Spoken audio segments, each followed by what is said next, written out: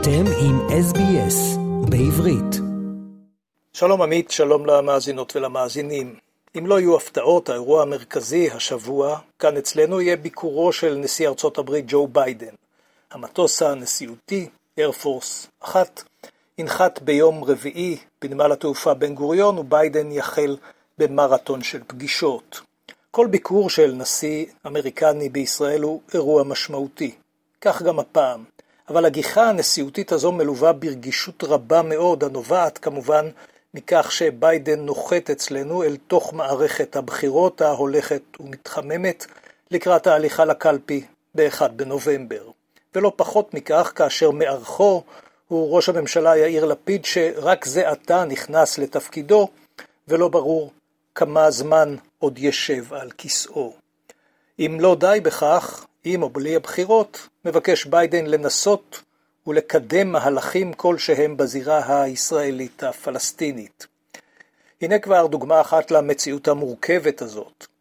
בסוף השבוע התקשר ראש הממשלה לפיד ליושב ראש הרשות הפלסטינית אבו מאזן וברך אותו לרגל חג הקורבן. הייתה זו ככל הידוע הפעם הראשונה מזה 5 שנים שבה ראש ממשלה ישראלי שוחח עם המנהיג הפלסטיני. השיחה הזו לא בהכרח תסייע ללפיד במערכת הבחירות, אבל נראה שהייתה בבחינת מחווה לאורח מוושינגטון. ומנגד, יממה לפני נחיתתו של ביידן, מתכוון מנהיג הליכוד בנימין נתניהו להשתתף בטקס שבו יחנכו שכונה חדשה בהתנחלות בית אל, ובה 300 יחידות דיור. לא בדיוק מהלך העשוי לקדם משא ומתן עם הפלסטינים, כמובן, כפי שמבקש ביידן. הנשיא האמריקאי ודאי לא יופתע מן המהלך הזה של נתניהו. יש לו ניסיון קודם, כאשר ביקר בישראל בעת כהונתו כסגן נשיא בשנת 2010, קידם את פניו ראש הממשלה דאז נתניהו בהודעה על אישור תוכניות בנייה ל-1,600 יחידות דיור בשכונת רמת שלמה מצפון לירושלים. אז היה זה משבר מדיני של ממש, אלא שאז נתניהו היה ראש הממשלה, עכשיו הוא רק באופוזיציה. ומעבר לכך יש ציפייה שביידן יפעל בעת ביקורו להידוק הקשרים בין ישראל לסעודיה, גם בבחינת שלב נוסף להסכמי אברהם שקודמו על ידי ממשלו של הנשיא הקודם, דונלד טראמפ. לפי שעה נראה שריאד איננה מתכוונת לכונן יחסים רשמיים עם ישראל, כפי שעשו למשל איחוד נסיכויות המפרץ.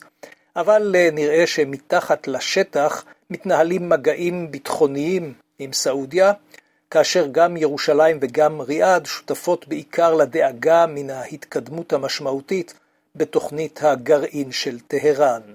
האיומים האיראניים בשיתוף עם החיזבאללה בלבנון באו לביטוי בשבועות האחרונים עם יירוט 3 מטוסים ללא טייס ששיגר הארגון הלבנוני סמוך לאסדת הגז הישראלית קריש מול חופיה הצפוניים של ישראל. שדה הגז קריש עומד להיות מופעל על ידי ישראל, אך לבנון טוענת כי מדובר במה שמכונה המים הכלכליים השייכים לה.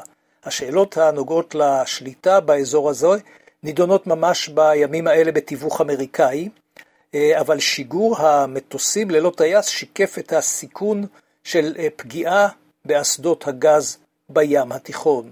משום כך, היה חשוב למערכת הביטחון בישראל לפרסם את דבר יירוט המטוסים ללא טייסים.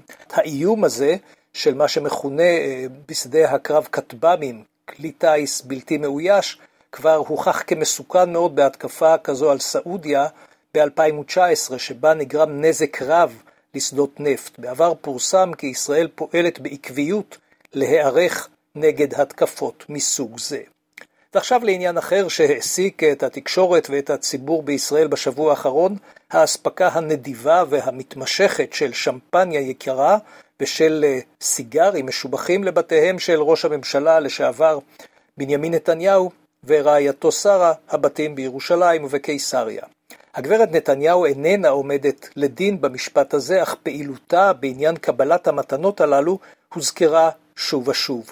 את המידע המפורט בעניין המשלוחים הנדיבים סיפקה קודם בחקירה במשטרה ועכשיו בבית המשפט הדס קליין. עוזרתו של ארנון מילצ'ן, איש העסקים האמריקאי החי בחול. על פי המידע של קליין, הועברו למשפחת נתניהו במשך השנים מתנות במאות אלפי שקלים, לא פחות. כאמור, בעיקר משקאות חריפים וסיגרים, כולם מאיכות גבוהה ויקרה, ועוד מתנות אחרות. קליין סיפרה על הבקשות הספציפיות לסיגרים יקרים, ועל בקשותיה של שרה נתניהו להבטיח שבקבוקי השמפניה העיקרים יהיו עטופים היטב כדי שלא ניתן יהיה לראותם בעת שהם מובאים לבית ראש הממשלה. מילצ'ן, אגב, האיש שמימן את כל העניינים הללו, היה זקוק בשלב מסוים לסיוע של נתניהו כדי לקדם את הערכת הוויזה שלו לארצות הברית. בימים הקרובים תחל החקירה הנגדית של קליין בבית המשפט, שבה ינסו פרקליטיו של נתניהו להפריך את עדותה המפורטת מאוד של העדה. ובינתיים נשמעו איומים עליה מצד תומכי נתניהו ומעריציו. היא הגישה תלונה למשטרה גם נגד עיתונאי התומך בנתניהו, אשר הפיץ ברבים את כתובת מקום מגוריה, באופן שעלול לדבריה לסכן אותה.